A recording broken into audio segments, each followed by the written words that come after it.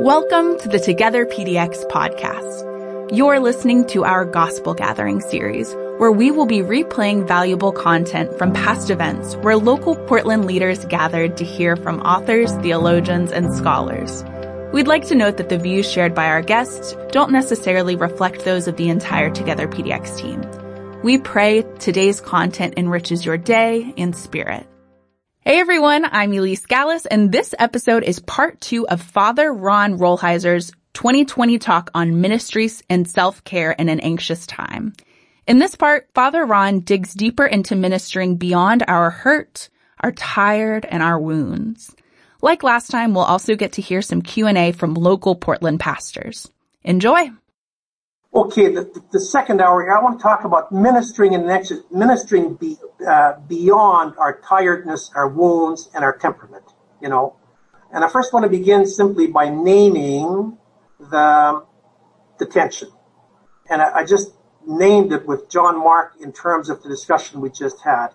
And that is the tension between healthy self-sacrifice and healthy self-care.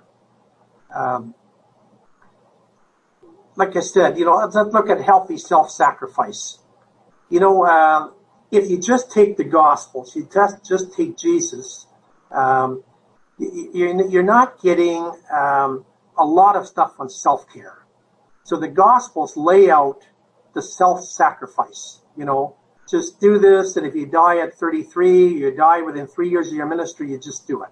And that's oftentimes the example we get from the great saints, young missionaries who went to China and got tortured and died and so on. And those are inspirational stories. But how do you sustain a ministry for 40 and 50 and 60 years, so that today there's a healthy thing in our seminaries and so on that talk about healthy self-care. So that, I'll give you an example from my own life. I went to the seminary in 1966. It was still a former time. And there, almost the entire emphasis in our seminary studies and spirituality was on self-sacrifice. Give yourself over, your own needs don't mean anything, and so on. It's the Jesus thing. I've taught in seminaries for a long time. Today, sometimes, I worry that young men are ordained as Roman Catholic, and they're more into self-care than into self-sacrifice, where they're just taught you got to take care of yourself, you have to take so many days off each week, you have to do this, you have to take proper vacations, Well, it's in between the two. And again, it's meant to be a tension. It's not, I'm into self-sacrifice and not into self-care. I'm into self-care, not into self-sacrifice. It's meant to be a tension that always, am I being too hard on myself? Am I being too easy on myself? Am I being too hard on myself? Am I being too easy on myself? And most spiritual writers would suggest that we should have a spiritual director or a friend or some counselor whom we trust, who would help us, because sometimes if we're undersensitive, we'll probably get into too much self-care. If we're oversensitive, you're going to get into too much self-sacrifice. So oftentimes you need an outside monitor who can look at your life and say, no, you're doing too much, you're doing too little. Now, I want to talk about sustaining ourselves. So sustaining ourselves for, like I said, if we were in a sprint, when you watch a sprint in the Olympics, it's over in 10 seconds and everybody just goes full out. When you watch a marathon, nobody goes full out. They got to pace themselves for 2 hours. Well, if, like Jesus, if we were going to die in 3 years, you don't have to pace yourself much. If you're going to minister for 40 years, you got to pace yourself, and so on. So I want to look at some rules for this, but I want to begin with a story. I say it's a mythical story. I say it's an ego drama and a theodrama. Theo is the word for God. In our ministry, we're constantly involved in both an ego drama and in a God drama. And this is the story. And I draw the story from the Sufi mystics, and it's a story they use in their formation programs. when they're training a Sufi spiritual director. And this is the story about him. They say, once upon a time, said there was a young man, and this young man felt God's call. He felt God's call to preach God's consolation and to preach God's challenge to the world. So this young man went and he apprenticed himself to the elders in the deep woods. And the elders trained him, they instructed him, and when they felt he was ready, they gathered around this young man, they laid their hands on him, they blessed him, and they sent him out with their blessing. He said, go out. You're blessed by us, and go and preach God's consolation and God's challenge to the world. So this young man, full of passion, full of faith, set out, and this is the way he would do it. Each day, he would go to a village or a town, and he'd go into the market square just at high noon, when people were buying and selling and drinking ouzo and tea, and the kids were skipping and playing in the market squares, and he would shout out. He would say, is there anyone here who wants to hear about God's challenge and God's consolation? And always there would be. Always there would be one elder would say, I will hear it. And he would take the young man, to his house. And then that night after the supper meal, some people would gather, but not many people. And some people would come late. Some people would leave early. They would listen to him in polite boredom. And after he was finished, they would engage him in a couple of, polite questions, and he would leave. And always he left discouraged. He would go back to his meager lodgings, and he would think, this is not the people that God has sent me to preach to. And so it went on.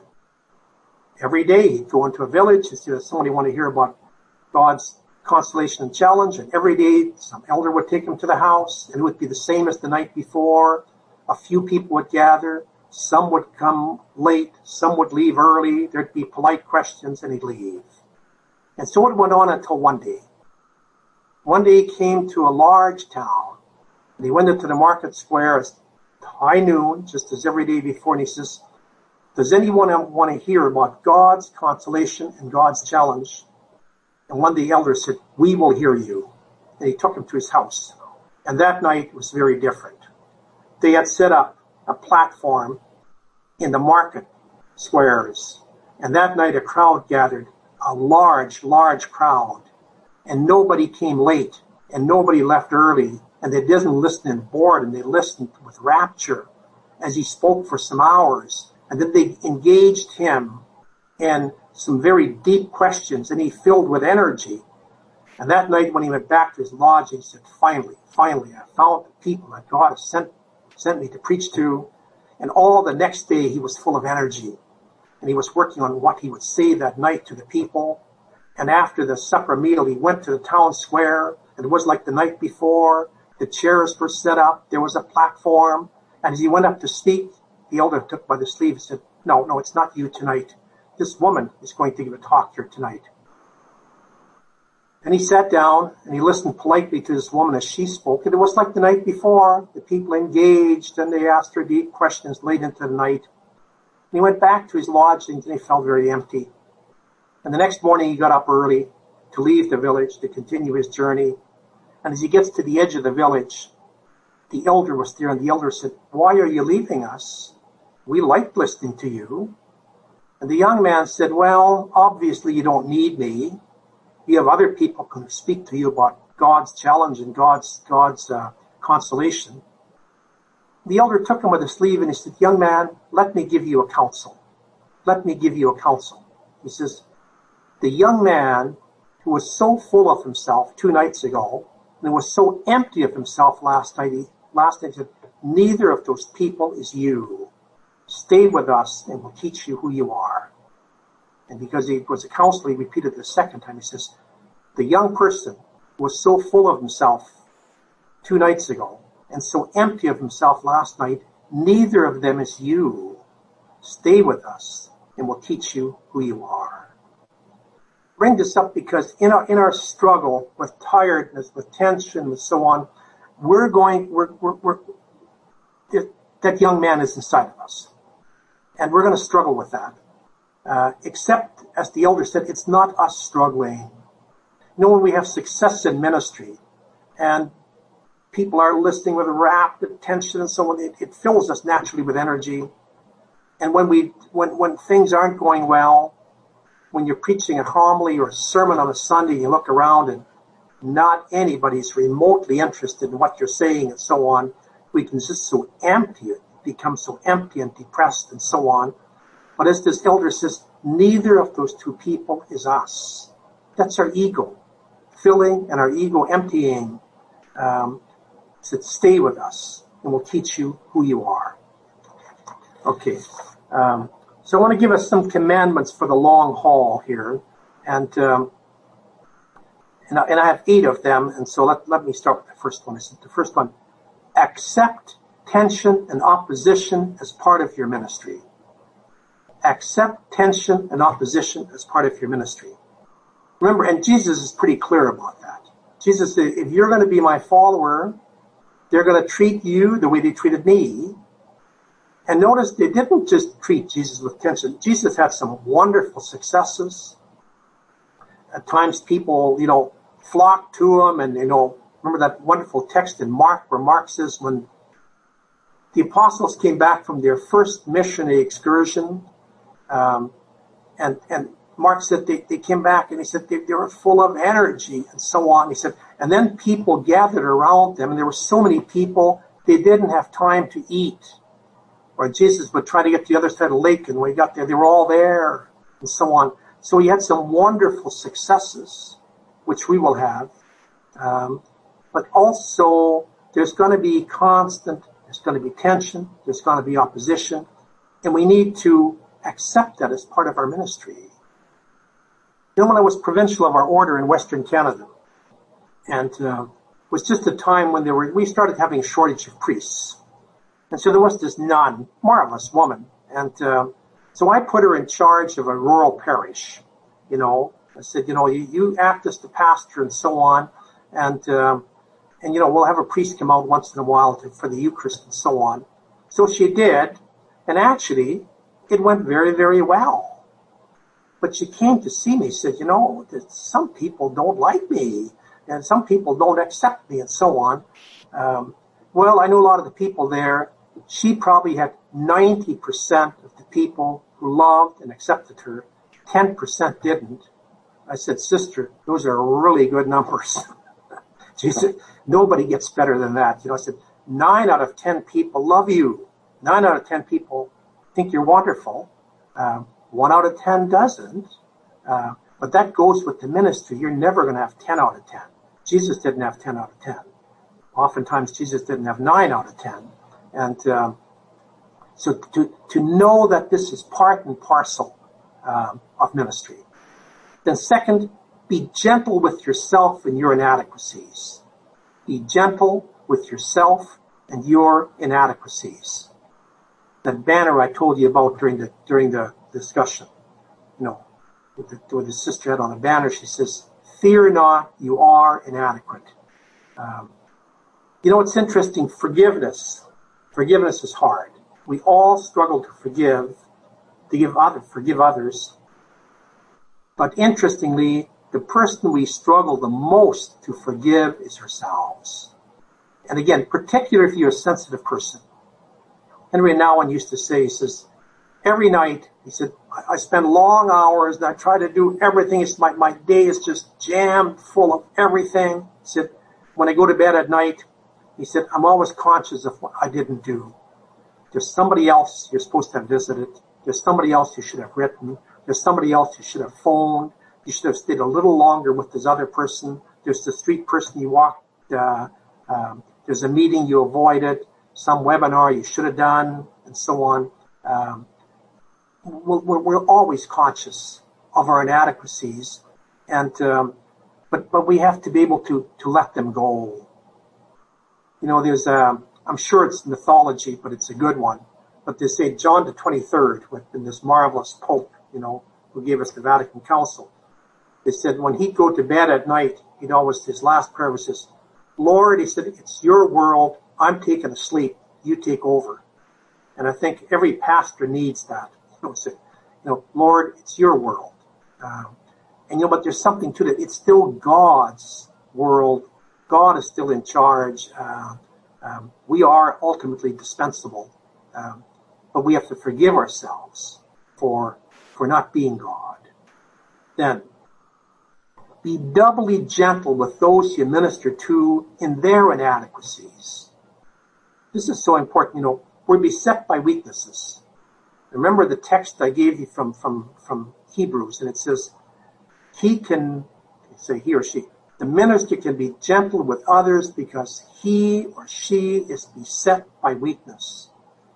The great gift of our own weakness is that hopefully it will let us understand, be empathic with the weakness and inadequacies of others. That's the great gift of our weakness, that it can make us be true, compassionate ministers, and so that be gentle with your own weakness, but then to be doubly gentle with those you minister to in their weakness. Remember that the famous story in Scripture on forgiveness, where the master forgives the debt of his servant, a large debt, and 10 minutes later this servant is throttling a servant who owed him a lot less, because we're weak. We need to be gentle with others' weakness. I'll tell you a little story here. When I was ordained as a Roman Catholic priest in Edmonton in 1972, in those years there was still something.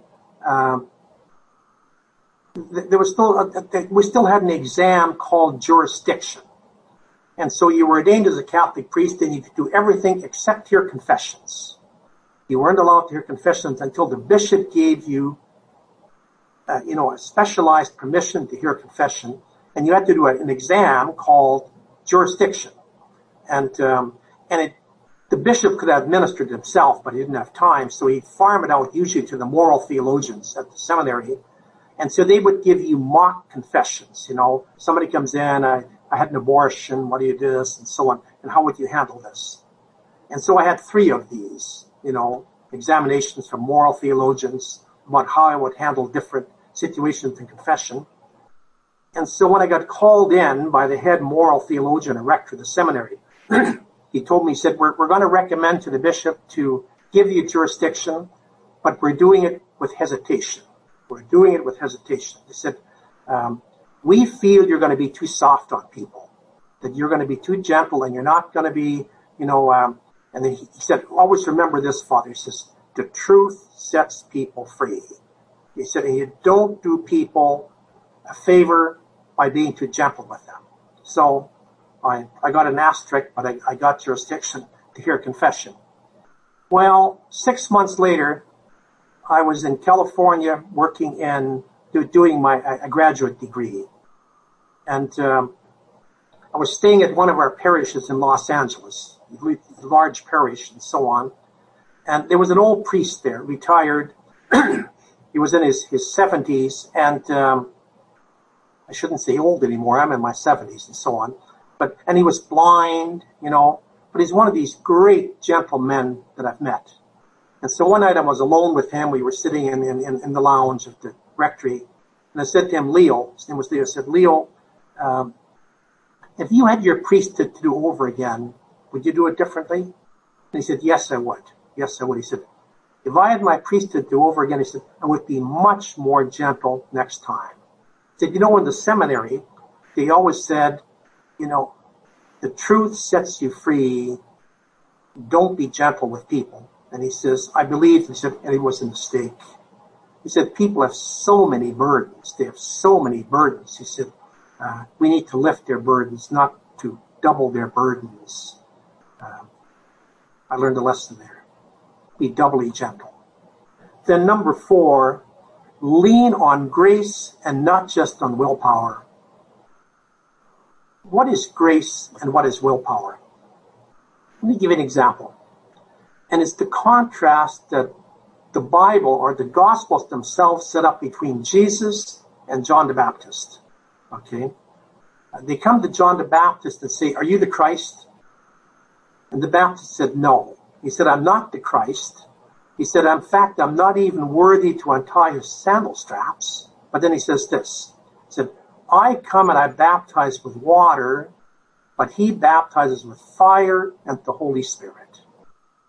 I baptize with water, he baptizes with fire and the Holy Spirit. What's the difference between fire and water?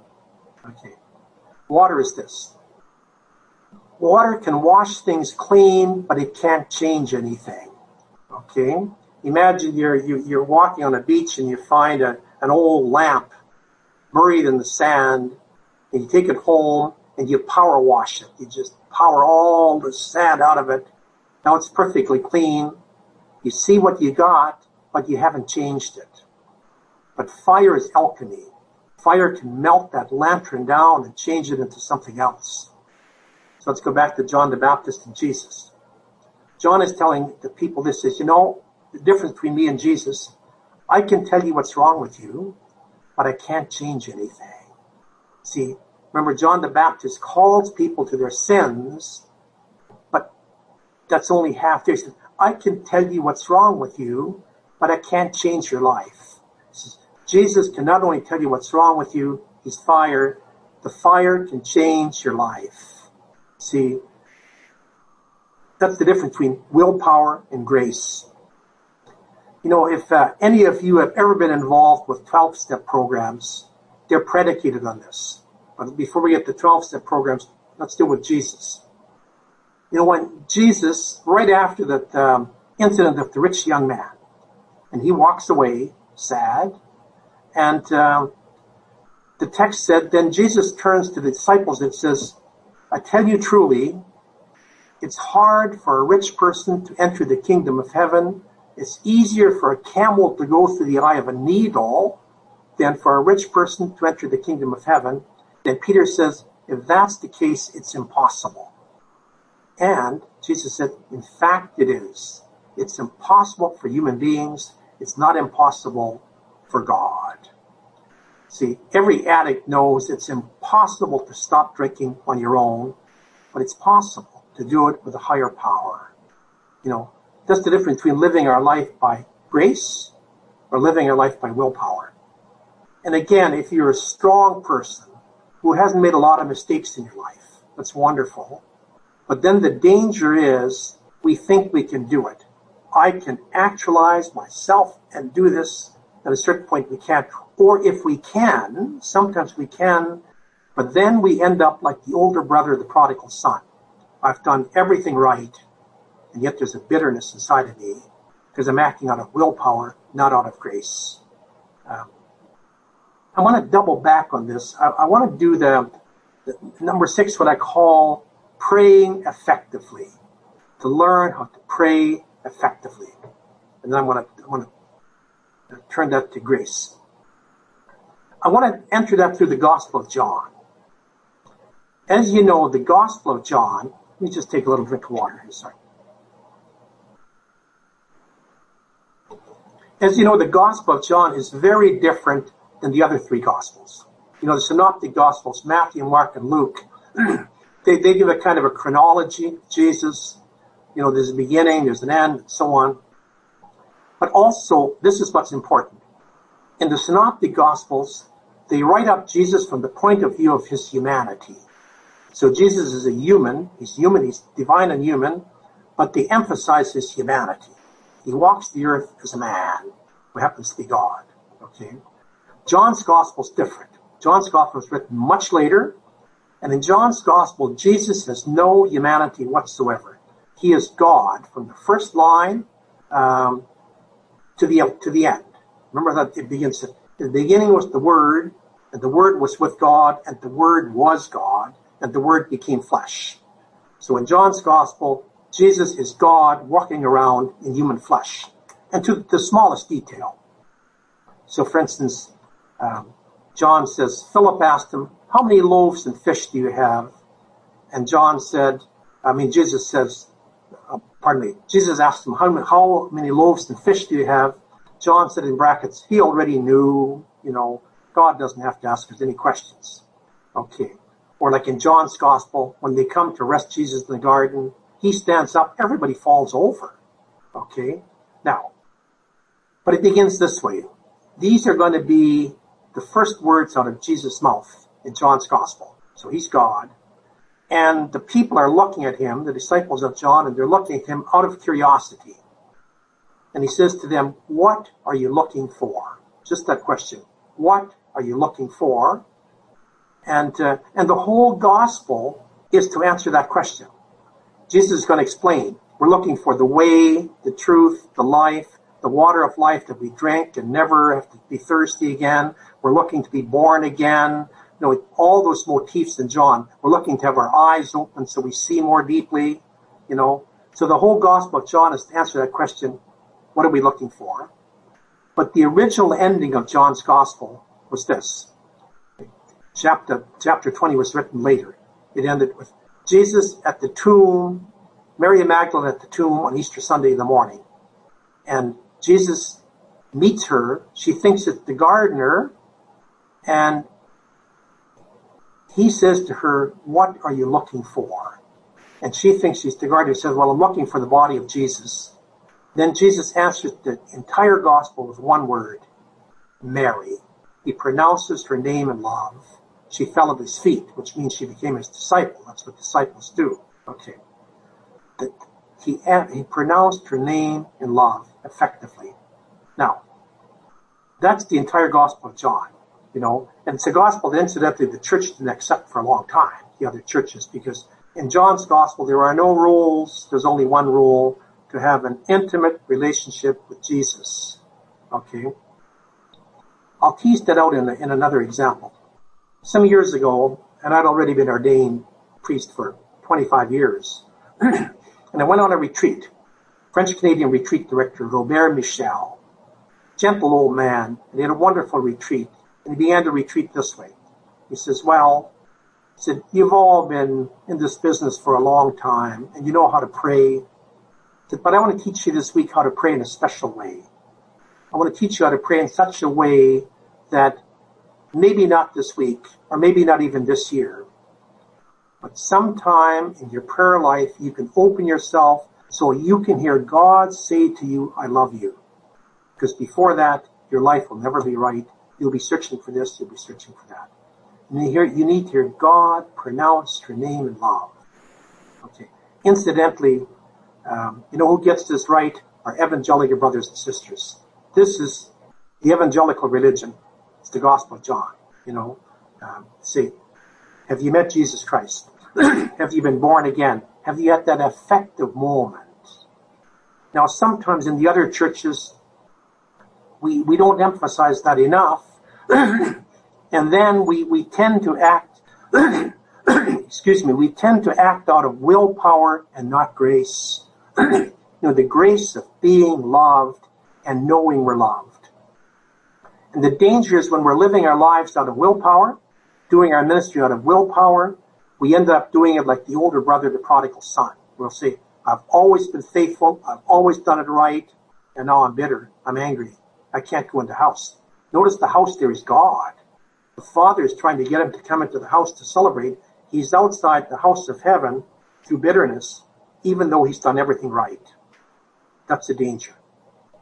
I'm a Roman Catholic, and for us particularly, because in our theology, we've always emphasized willpower. We've been very Pelagian or semi-Pelagian. You can do this, you can do this. Part of the Reformation with Luther was precisely Luther on this. You can't do it by willpower. You got to do it by grace. So one of the essences of Protestantism, and it's particularly of evangelicals and so on, is this, the grace. You can't do this by willpower. We have to live by grace. And but anyway, I want to end with this to leave some time here. Or maybe I'll do one more afterwards. But I want to really emphasize this. For us, all the tensions that we struggle with. We need ordinary human things to combat those tensions. We need, proper recreation. You might need a good glass of wine at night. You might be so on. But also we need effective support from our families and loved ones, but we also need at a certain point to be known that we're loved by God effectively, not just effectively, affectively, that somehow we're drawing power out of that. Let me do one more, and then we'll and it's my last one. It said, stay until the end. Stay until the end. The word faithful and the word full of faith are the same words. To be full of faith is to be faithful. And Jesus says, the person who perseveres to the end will be saved. I'll tell you a story on this. I have an older brother who is retired now, still alive, but he had been a missionary for many years in northern Canada with two different tribes, the Dene peoples and the Chippewa people, and the Cree people. Dene are the Chippewas. Okay. But he tells this story. He said when he first got there, and he had 3 large villages he was serving, and he said during his first year, he had this curious experience that every time he made an appointment with somebody, they broke it. He said people would be really nice and say, yeah, we'll drop in at 7 o'clock. They wouldn't show. Or say, yeah, come to the house at 7:30. He'd go there, be nobody home. So after a while, he realized this is a pattern. This is not episodic and accidental. So he went to see an elder. And he said to the elder, he said, every time I make an appointment, they break it. And the elder burst out laughing. He said, of course they're going to break it. He said, the last thing they need right now is to have a white man organize their lives for them. Of course they're going to break it. So he said, what should I do? And the elder said, well, very practically, just don't make an appointment. Just show up. They'll be nice to you. But then he said this. He said, I'll tell you what you should do. He said, stay here a long time, and then they'll trust you and keep their appointments. He said, stay here a long time, and then they'll trust you. He said, they're testing you right now. They want to find out whether you're a missionary or a tourist. They're testing you. They want to see whether you're a missionary or whether you're a tourist. He said, they've been betrayed by everybody. Why should they trust you? But notice, trusted, stay a long time. And he said every year he stayed, there was more trust. Every year he stayed, people kept appointments and so on. See, that's what it means to be faithful. It means to stay. It doesn't mean you have to stay in a parish forever or whatever. I think we all know what the word fidelity means, that we just don't move away. And in the fidelity, it means sometimes we're going to be tired. Sometimes we're going to be angry. Sometimes we're going to make mistakes. Sometimes people want to try to kill us. Sometimes you might want to kill some of your parishioners. It doesn't matter. You stay till the end, and then it'll all wash wonderfully clean. So I leave you with this, and we have about 20 minutes left here for questions, so I turn it back to John Mark.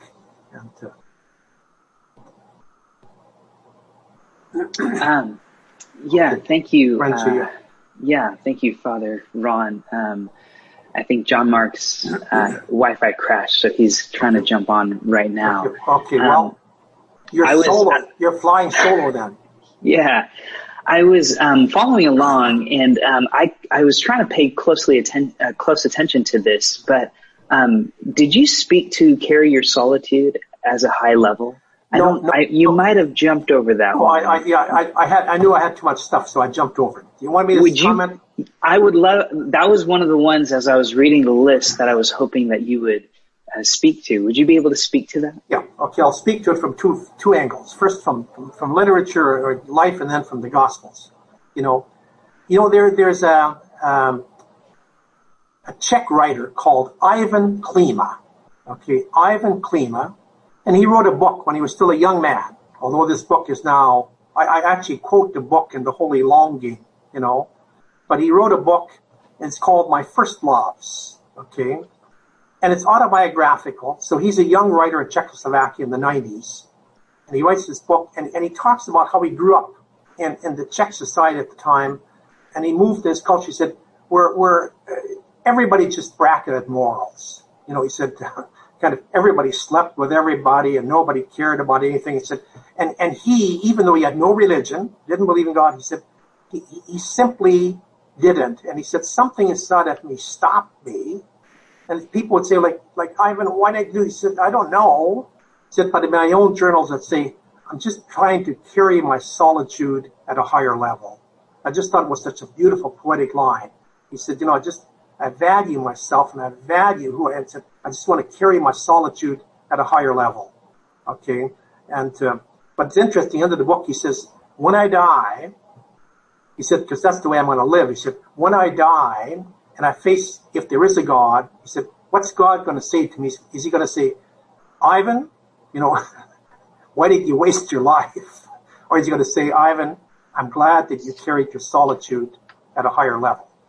Now, scripturally, that is the story of the invitation to the rich young man and the invitation he turns down. Remember, this young man comes to Jesus, and we villainize this young man, and we shouldn't. He's a good young man, Remember, he comes to Jesus and said, what must I do to possess eternal life? And Jesus said, what the scripture says? Scripture says to love the Lord your God with all your heart, your mind, your soul, your strength, and to love your neighbor as yourself and I've already been doing that. Notice, this is not somebody asking for first conversion. This is a very good person, okay? And so what am I still lacking? Jesus said, well, then you have to sell everything. In essence, he comes to Jesus and said, Jesus, I've given up almost everything for you. What must I still do? And Jesus says, well, you've answered your own question. The word is everything. What have you held back? I'll give you a one-line homily from the Desert Fathers on this.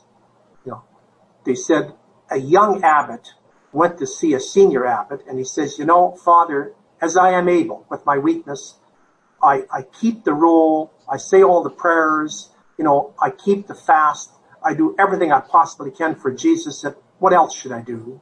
He said, and the older abbot raised his hand, said, and his fingers turned to lamps of fire, and he said, why not become pure flame? It's an image, This guy said, I've done almost what? Become pure flame. That's what Jesus is telling the rich young man. He said, you are a good person. Why not become a great person? Why not just take it, not just one notch higher, take it to the highest notch? Why not roll all the dice? Teresa of Avila had this image for the human soul. She says, the human soul is like a mansion. Imagine you have a house with 30 rooms, okay? And you've given 27 of those to God, but you've kept 3 because you need them. That's the rich young man. Said, what are the last 3 rooms? And incidentally, scholars will point out he's being called to something higher. And you know why? Because, see, normally, remember the text in the gospel where Jesus says, the kingdom of heaven is like a merchant in search of fine pearls. He finds a perfect pearl. He sells everything he has and gets the pearl. But notice he gets to see the pearl first. And he rolls the dice. Here, the rich young man, he doesn't get to see what he's going to have. Jesus said, roll all the dice. What do I get? Roll them. And you see, that's the final stage of the spiritual life. In the initial conversion, you kind of see what you're going to get. Here, it's the last stage, and that's the call to a higher solitude, And in fact, the other thing, Renjy, is also with, catechetically with people. There are so many things where people say, is this a sin? Is it a sin to do this? I say, no, it's not necessarily a sin. It's not a question of sin. It's at what level do you want to live? At what level do you, there's always higher invitations, Since you're all adults and ministers here, let me risk an example. Like sometimes people come to say, is it wrong to masturbate? Is that a sin? I said, well, it's not wrong. At what level do you want to live at? Do you want to carry this tension at a higher level or not? It's not a question of being good or bad. It's a question of, we're always invited to carry more tension, to live at a higher level. Or I love the expression from Klima, to carry your solitude at a higher level. That's just this constant invitation. It's a beautiful poetic expression of that. I love how I'm glad you took the time to expand on that. I think even as I was listening to you, I grew up in a context where when I saw leadership, decisiveness, authoritative, clear direction, visionary, moving something to another level. And basically it described everything other than Asian in a sense. And when I read through these commandments for the long haul, the idea of gentleness is something that just really speaks and moves to me. I guess, could you speak a little bit more to qualities of our leadership as pastors, as we are moving in this season, so that we can model that for our people? Yeah, that's such a big question. I don't know where to begin on it, or I'm not even sure I'm the right. See, leadership is such a wide thing that that maybe I'll address it this way: we're each going to have different qualities for it. Leaders have to be firm, they have to be gentle. Leaders have to be visionary, and they have to be down on the ground and so on. And a lot of times we're more one than the other. So and again, Mark, I'm doing the thing by avoiding the question by not answering it. No, in terms of differences. So if your strength is gentleness, at times you're not going to have the firmness you need. If your strength is firmness, at times you're not going to have the gentleness you need. If you're a visionary, it's going to be wonderful, but at times you're not going to have your boots on the ground enough. If you have your boots on the ground all the times you're not going to be visionary enough, and so on. So that I'll give you an example by teasing out the thing between gentle and hard enough. I was an academic, and that's safe enough, and a writer.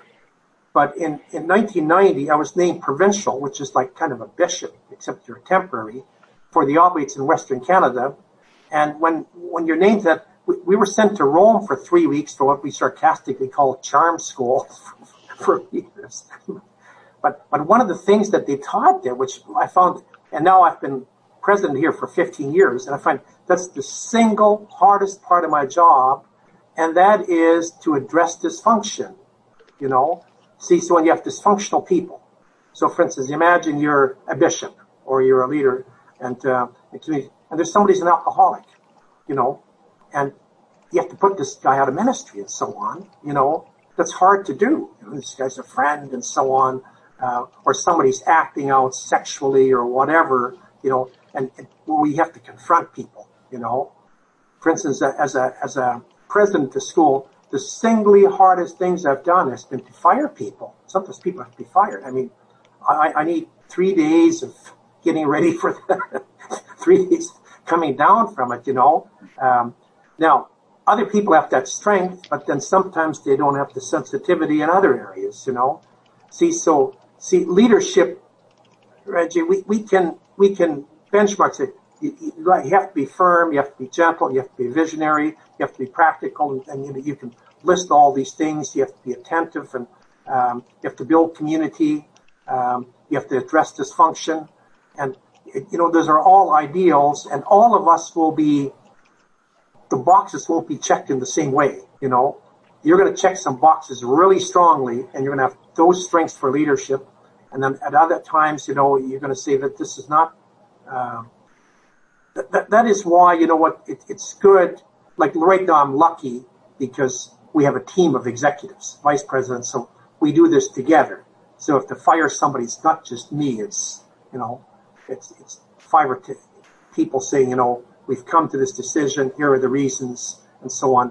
But a lot of times, as a pastor, you don't have that option. It's going to come down to you. You got to do some hard things. I wish there was an easy answer, but and there are no. I've long since believed that there's a perfect leader somewhere. No, Jesus, but from there there's a fall down. No, thank you so much for answering it with the diversity of leadership that we need in the church. Yeah, Father Rolheiser, can I just jump into that? thinking about your first 3 points and what you just said, of course, I come at it with Ruth Barrow's tortured sensitivity that perfectly captures the intricacy of my fragile soul. But I think this question is for wherever people fall in the gentleness to strength kind of personality temperament thing. You mentioned that in your first lecture that none of us come into adulthood without wounds. By the time you're in your 30s, it's not, are you wounded, but how have you been wounded? And that obviously plays a key role in our ministry, but also none of us go through ministry without getting wounded in the present tense, not just in the past by a family of origin, but present tense, and man, I feel that more acute in the last few months than ever before. And I hesitate to do this, but I want to read to you a little quote that I've just been thinking about a lot. So I've been doing a lot of research around the psychological principle of transference and its implications for anybody in leadership. So this is Erik Erikson, famous psychologist. I'm sure you've read him. I think you've read him, your work on developmental psychology. This is his definition. This is from his psychological profile of Gandhi, and it's his definition of transference. Let me just read it to you, and I'd love to get you to riff on it. He writes, transference is a universal tendency active wherever human beings enter into relationship with others in such a way that the other, in this case myself or pastors, also stands for persons as perceived in the pre-adult past, so former parent or pastor or whatever. He thus serves the reenactment of infantile and juvenile wishes and fears, hopes and apprehensions, and this always with a bewildering mixture of effects. That is a ratio of loving and hateful tendencies, which under certain conditions alternate radically. And that's a bit dense. That's the best definition I've ever heard of transference. And I'm living in that reality right now and feeling wounded, as people bring their own woundedness to bear on me, sometimes because I made a mistake and other times just because of people's own stuff. How do you, when you go into that solitude, when you attempt to be gentle, frankly, how do you deal with woundedness? We're dealing with criticism as a regular part of leadership, and making mistakes in public is a regular part of leadership. But especially when you really feel wounded by people that you've served and then attack you or whatever, how do you personally, at a very real emotional level prayer, how do you process that wounding and not let it make you quit or turn you into an angry person or a defensive person or, Okay, John Mark, first of all, thanks for linking this to the phenomenon of transference. I'm glad you because it helps my address the question. When I look back on my seminary training and all the seminary training I've been involved with, that is the single weakest point. We weren't taught enough about transference. So if I put it in simple terminology, when I was a seminarian, they taught us how to do ministry. They didn't teach us what ministry was going to do to you. So they teach you, this is the way you minister and preach and so on, but they didn't teach you, as this is happening, there's all kinds of transfers and counter-transference happening to you. People are going to fall in love with you, it's not really love, and then they're going to counter-transfer and they're going to hate your guts and so on, and see, so that so often we aren't prepared to not take that personally. See, if we understand it in terms of transference, then you can distance that from your person. You can say that it's not really me that this person's hating right now. You can understand it as part of your ministry. I've seen so many people, clergy, but sometimes psychologists too, and counselors who really got wounded and bruised because, they overread the transference. See, someone is essentially throwing a God image on you. So, John Mark, you're my God, but when they do that, they're going to eventually take you off the pedestal, and they're going to take you off with some vehemence, and then, both were unfair to you, both the idealization and then also the demonization that comes afterwards. People who idealize you are eventually going to demonize you. That's always the flip side of the coin, and so on. Sadly, it doesn't work the other way. people who demonize you will eventually idolize you. Although sometimes that's true. Sometimes the person who hates your guts the most at a certain point, you become God to them, and so on. But John Mark, it's more to understand that you take it to prayer, but also take it to I don't know if you drink alcohol, but maybe sometimes you should just have a drink with somebody, with friends. A lot of times, let me give you a rule of thumb here that comes from psychology. They say as a pastor, for instance, you are asked to carry tension for your people, okay? But now, you may not unload it on them, but you need to download it someplace. That's where you need to have colleagues or whatever. You go out and do some wine drinking, or scotch drinking or something, and there you talk about how you're going to lose it all and shoot all the parishes and stuff, See, so that you need a safe place to unload that tension, But also, I'm glad that you linked it to transference, because transference, it means you weren't responsible for the idealization completely, and you're not responsible for the demonization. And again, in all seminaries, I think that's the greatest weakness in their training. The place where I see it done, if any of you have gone through like CPE training and clinical pastoral training, oftentimes there they tend to address some of this. That, not just, we're going to show you how to minister. We're going to teach you about some of the things that feelings are going to happen as you're ministering. Stuff is happening to you. And, but find a safe place. Prayer is one of the places, but not, we're incarnational. You need prayer. You also need other people, to share that tension with. And it's real. And if it's happening, Mark, it's a good thing. It means you're ministering. It comes with the territory. Oh, that's fantastic. Thank you. Sure. Thank you so much for that. And,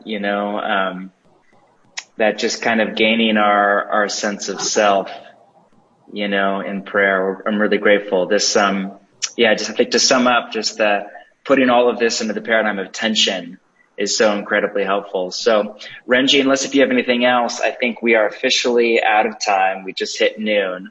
So we'll pass it back to the legend, our local bishop of choice. We call him Bishop, but Kevin Palau. And Father Rolheiser, I just can't say enough thank you on behalf of all of those listening right now and the many hundreds or even more that will listen in the weeks to come to the recording.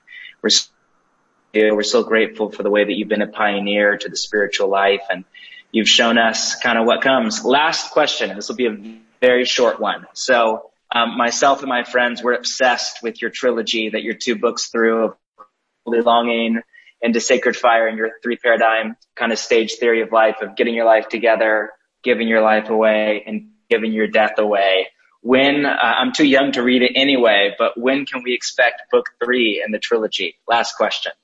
Well, I'm going to be finished as president here on September the 8th, and I'm going to start writing on September the 9th.